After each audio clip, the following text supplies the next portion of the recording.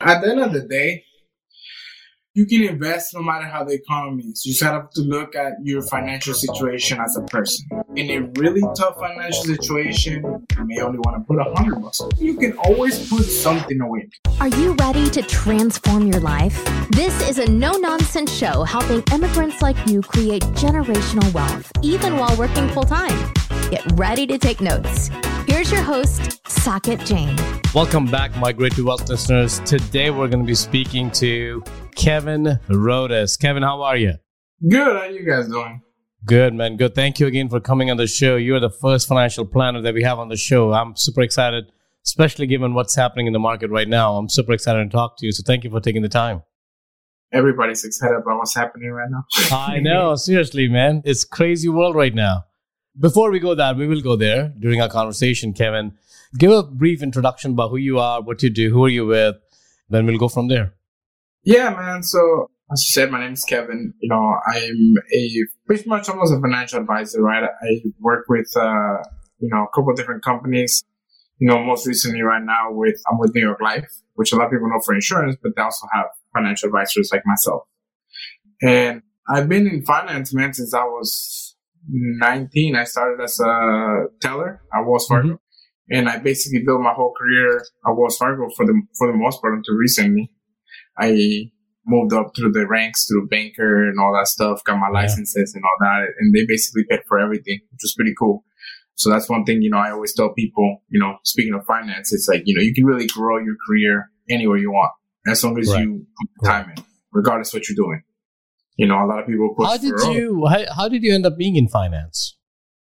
Honestly, is that what you always wanted to do, or how do you get in there? Honestly, man, 100% honest, it just kind of just happened. Like and I think it's kind of like already in my blood. Like my mom has a business; she was in accounting. Mm-hmm. My dad has some businesses. My cousin was in banking, but it's not something that I sat there and said, "Oh, this is what I want to do." I actually wanted to be a nurse. You wanted to be a nurse? Yeah, I wanted to be a nurse. Wow, man, that's quite a pivot, Kevin. Yeah, and I started going to college and started taking prereqs and stuff like that. Yeah. To do nursing. I even did some, what do you call those? When you volunteer or whatever. I did some of that stuff to go see if nursing field was what I wanted to do. But after a while, I was kind of like, I can't see myself doing this. Right. Let's go deeper a little bit. What prompted you to become a nurse? Like, why was that an option? Did you see somebody... Did you see somebody in your family? What's going on? I see my friend's mom and aunt. They made pretty good money and they were nurses. Oh, I like it. So you love money. There you go. That's good. I like money. So that's really all it was, man. There was nothing else behind it besides the money, right? And then you kind of just learn that's not always sometimes the most important thing, right? Correct. So it was money. Money is why I wanted to be a nurse, and then as I started kind of getting more into it, I was like, this is not for me. What specific part of being a nurse was not for you? Is it just working hours? Because for me, man, I can't see the side of the blood. If I see the side of the blood, I'm going to die. So what was it for you? I think it was the hours. It was the way that the things that they did. Like, you got to have a heart to be a nurse. And I think that's why, a lot of women are nurses. Women are more nurturing than men are. Right? Correct. Just biologically, that's just how it is. Not all necessarily all the time, but like for me, I was like, yeah, I can't do it. I don't have the heart. I can't handle it. I was like, I don't have the stomach for it. I was like, I'm cool. Yeah, so I hear you, man. I hear you. So then what happened from there? From there, you jumped to finance because a completely different shift, right? If you stayed at least in the medical industry, it would have made a logical sense that how did you pivot from that to finance? So once I was going to college and stuff, I just kind of realized it just wasn't for me. I just didn't like college. I didn't care for it. I didn't care for studying. But I was like, I gotta at least try. But, I wasn't very fortunate as far as I come from a very poor background, right? So my mom wasn't going to pay for all my college and all this stuff. So I was like, well, I got to work, so I started. My cousin was like, I can help you get a job at the bank if you want to work at the bank. Uh-huh. I was like, sure, man. I was like, I'll work wherever. I was like, I just need a job. And so he got me a job at the bank, and it just kind of went from there, to be honest. So did you drop out of the college at that point, Kevin, or you're still with the college? You're still attending the college while you're working? No, so I was still attending college and I was working. So I was doing both. I was going part-time and stuff like that. Yeah. And for a brief moment, I quit working. I started working less and going full-time. Right. And I was just working on the weekends and stuff like that at the bank and on Fridays, things like that. And they were pretty cool because they would work with my schedule. They were paying some of my classes, right? Because I switched my majors eventually to business. Yeah. But it just wasn't for me. Like, as much as I was trying to do it, I was like, this just was not for me. I was like, I can't do school. That was basically me. I was like, I can't do school. So I just couldn't do it. And so then I ended up eventually just stopped going, right? Like, I just completely stopped going. And I was like, all right, well, I was like, let me just work my job and see what I end up doing. Mm-hmm. And, with time, I just kind of started moving up at the bank and I started thinking I'd make a career out of it. Yeah. Until I started meeting other people at the bank, like people that had money, like a lot of money, like my clients, right? And then I started picking their brain and kind of learning from them. And they've taught me a lot, to be honest. My clients. So what were some of those learnings, Kevin? Help us understand that. Of course, it seemed like you've taken quite a journey, right? So it doesn't seem like you hate learning. You just didn't like the way you were being taught at the college, right? Because you're definitely I think that was curious. I think it was more just it wasn't for me to sit behind the desk and listen to the teacher and stuff. And it just wasn't for me. So I would pick my clients' brains and I would ask them a lot of questions and I would ask them about what they thought about, how they did this, how they got their money and stuff like that. And a lot of them started learning were doing it, they had really good careers, which, obviously I had a pretty decent career. It wasn't bad. Or they had, or they were just very smart and they had a business, right? Yeah. And a lot of them were business owners. To be honest, a lot of my clients that had a lot of money were business owners.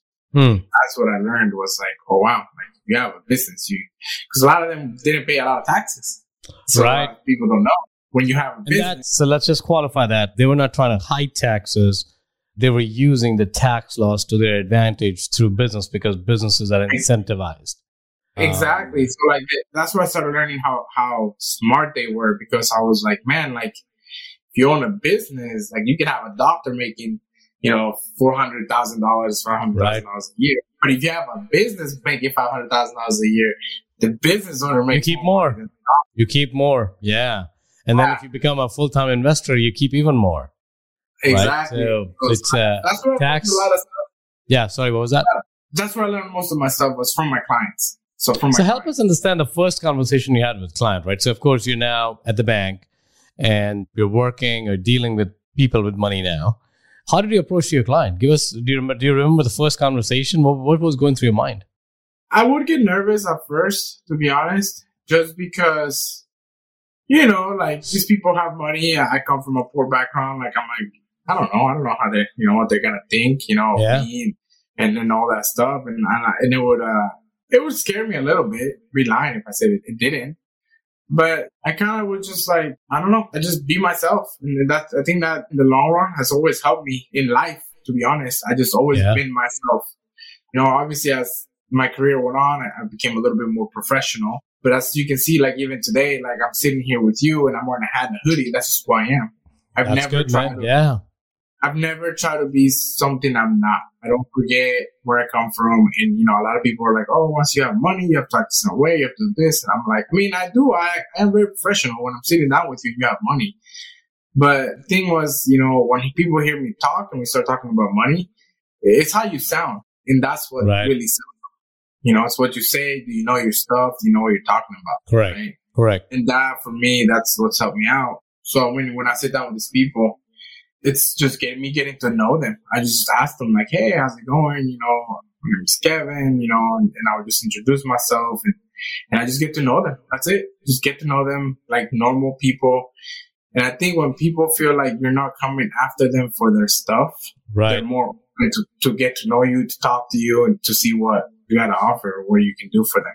I think that's very well said, man, Kevin. It's all in how well you can treat people. It's less about how much money you make. But I also believe that, you don't want to have transactional relationship. A lot of people are trying to figure out, what can I get from you? Can I get a free advice from you? Or can I get something from you? And if you can't offer me anything, I don't want to waste my time with you, right?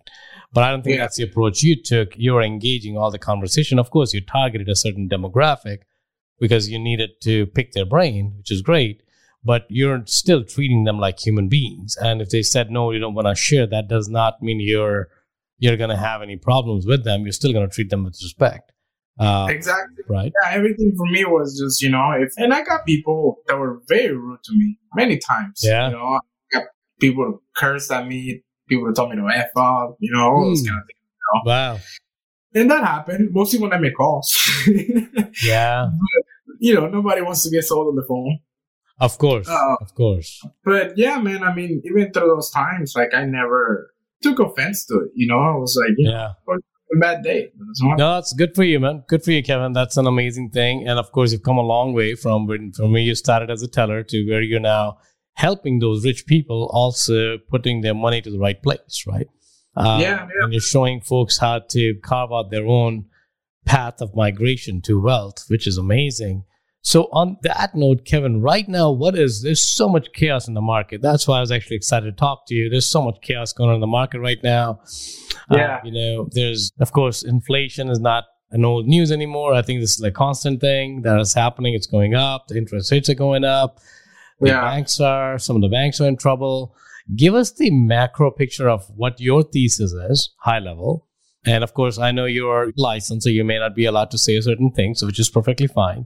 So within the boundaries of what you're allowed to say, help us paint a picture there. I will tell you my picture of my perspective of what I believe for myself. Yeah. Right? And you take as you wish. You can take it as how you want. I'm not anybody. But, for myself individually, I am, very bearish on the market long term. Mm-hmm. I think I'm very bullish right now in the short term. I think that the Fed will always find a way to try to save things the longer they can stall it, right? I think of the Fed like pulling a Band-Aid on somebody. They pull the Band-Aid, but the problem is they're pulling the Band-Aid so slow because they don't want people to be scared, right? So they're going to do whatever. They'll throw money at the market. I can't say that market makers and the Fed that they lie. I cannot say that, prove it, but to each his own, you take that opinion for yourself, right? But it is a very scary time. And I do think that long term, we may see some downfall. I honestly think that we will see the market, even including the real estate market, take a hit, Yeah. I'm very big on that. I tell people, I'm like, unless you have the money, like if you have the money, I would not buy a house right now. That's what I say. When you say unless you have the money, unless you have the down payment, or unless you have the money to do what? Like as far as let's say you got $1 million, saved up, or you're in a very good position financially for yourself, right? Where you don't see yourself losing your job, you don't see yourself having to worry about money, you have a good amount of money saved up, all that kind of stuff. If you see that, then you should be fine, right? Yeah. Buy a house. The housing market's always a good thing to buy. As long as you know you're going to be okay, do it because, long term, we all know. Long term, the housing market's always going to be okay. Right. Now, if we're talking about the short term, like I said right now, I honestly believe that we will eventually take a hit in the housing market. People think we have already, but I check, and this is not something that I even advise people on, right? That's not something I do. But I do tell my own friends, I'm like, hey, be careful with your money.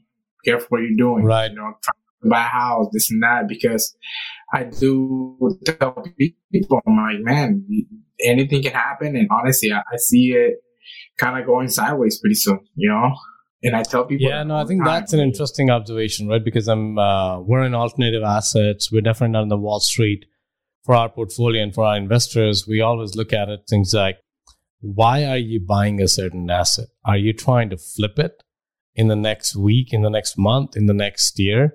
Or are you going to hold on to it for the next 10, 15, 20 years?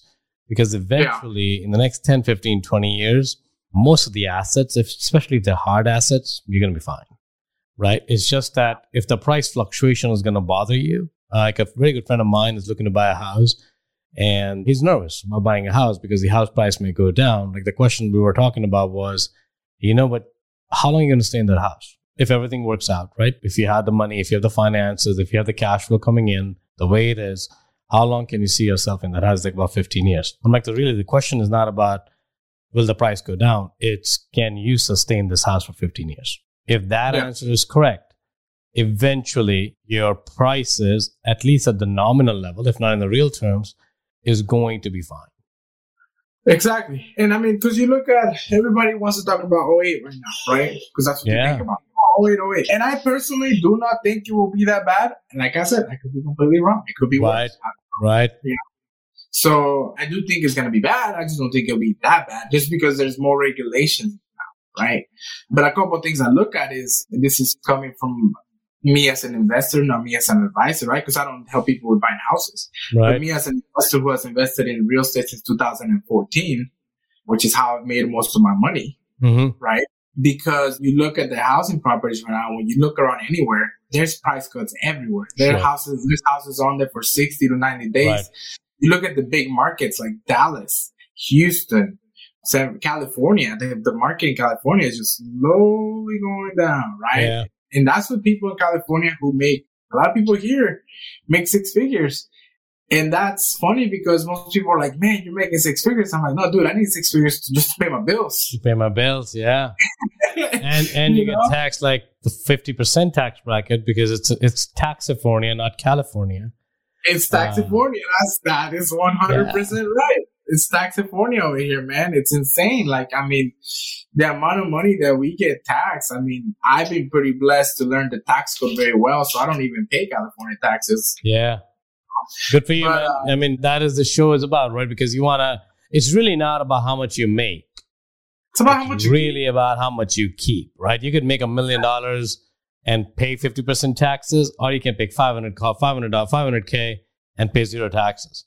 Your keep is the same. So it doesn't matter how much you make. It all depends upon how efficiently you made that money and how much of that you get to keep on a yearly basis. I'm right with you. Yeah, no, I'm right with you. So, I mean, luckily, like, I've been able to learn things pretty well, like I said, from people, and it's helped me out a lot. That's good, man. That's good. So help us, Kevin, understand, the last week has been crazy, with Signature Bank, with New York Signature Bank, with SVB, with Goldman Sachs having exposure to SVB.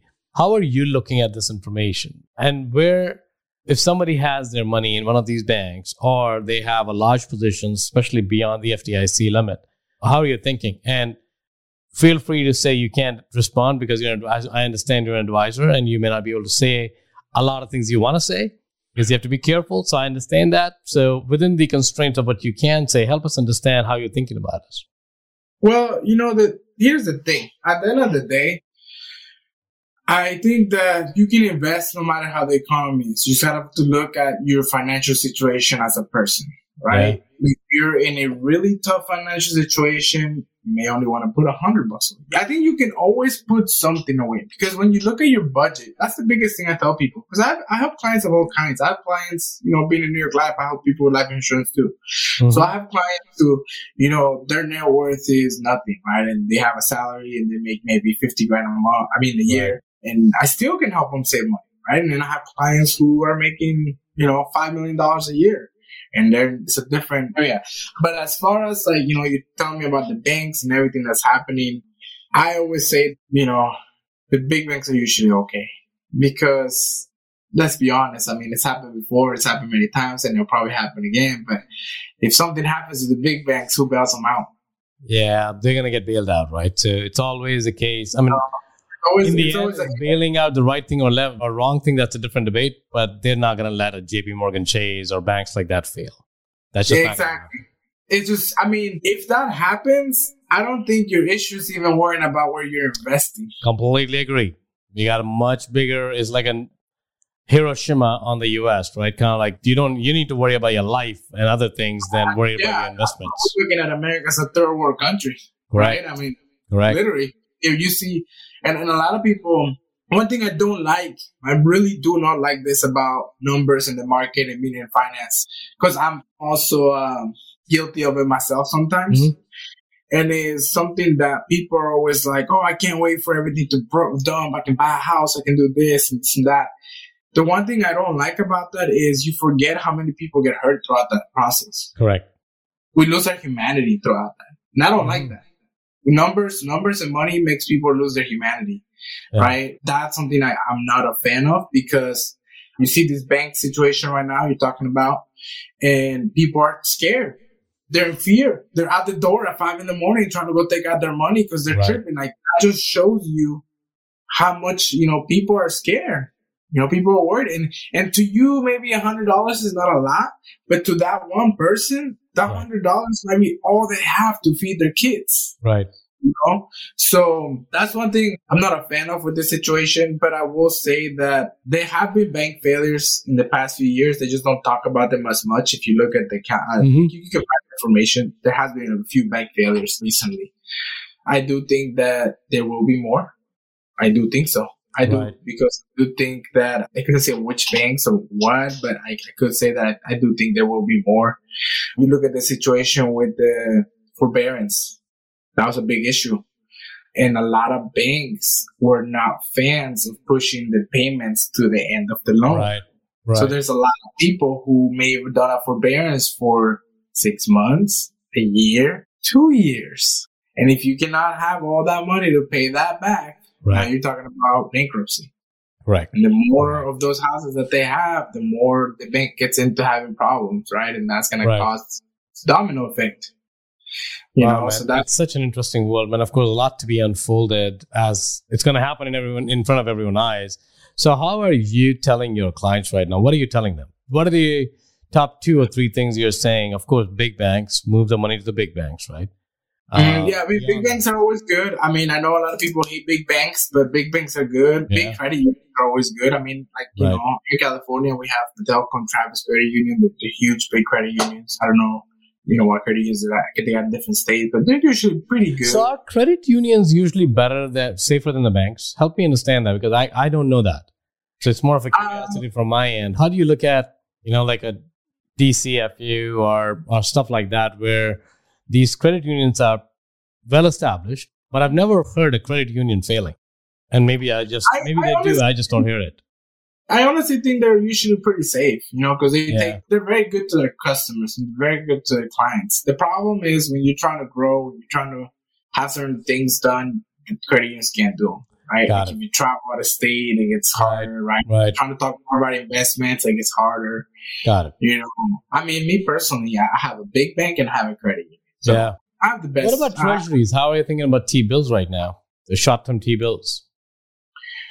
I can't say much about that, but I will say that they're safe. They're always pretty safe, right? Bonds too, they're always pretty safe. Mutual fund, right? So if people want to invest, those are things to look at, right? Mutual funds are always pretty safe because they're diversified, right? So you're protected if the market goes down, you're protected if the market goes up, right? So you're looking at getting an average rate of, some mutual funds give you 20%, and then when they're negative, they'll only be negative like 10%, right? Life insurance is another, you look at life insurance as well, like whole life and variable life and those kind of things. Same scenario. They're always pretty safe. Nothing is, and I always tell this to people though, nothing is guaranteed. Yeah. Not even the cash in your mattress is guaranteed though, because you look at that, the cash in your mattress is not worth what it was worth 3 years ago. Yeah. We had COVID. Yeah. Right.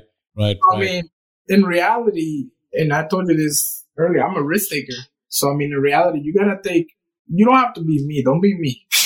But you gotta take a little bit of risk. A lot of people are very old school with the keep cash, keep cash in your mattress. But I'm like, it's good to have cash. I'm not saying don't have any cash. If you have cash, and you feel comfortable having it at home, that's fine. But yeah, like we said, but there are other ways to hold cash, right? And I know you may not be able to say that, but precious metal, buy gold, buy silver. Because it's still cash.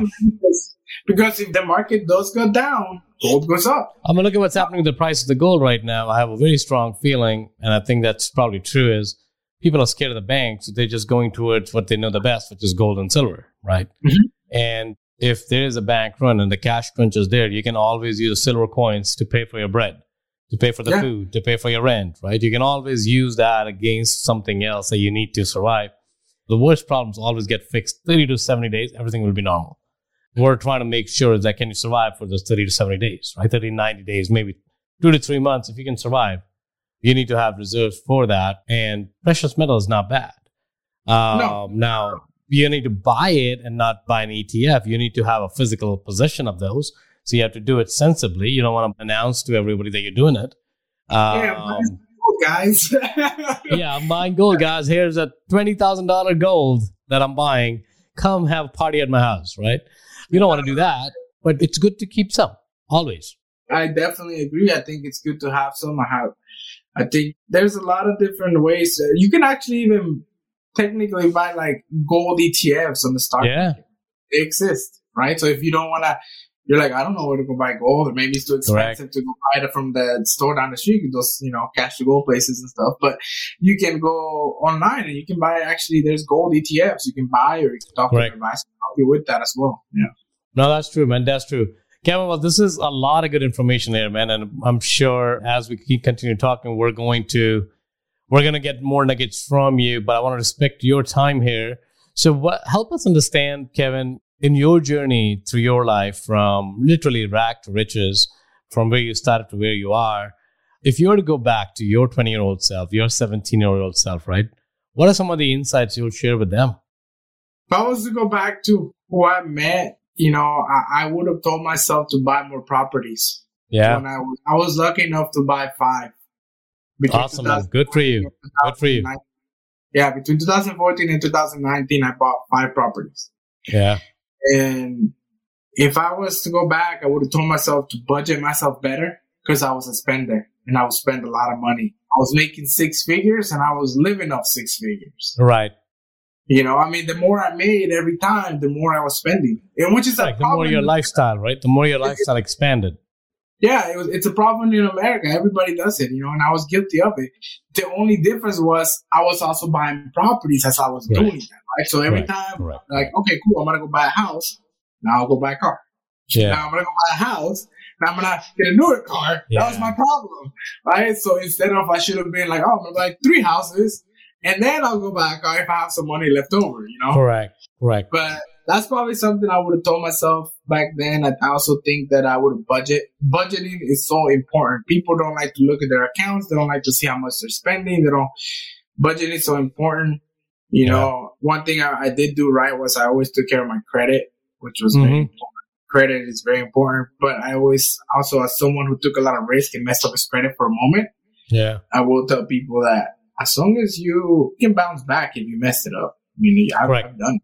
Correct. So don't think it's over. Like, oh man, what am I gonna do for it now? Right. You can bounce back.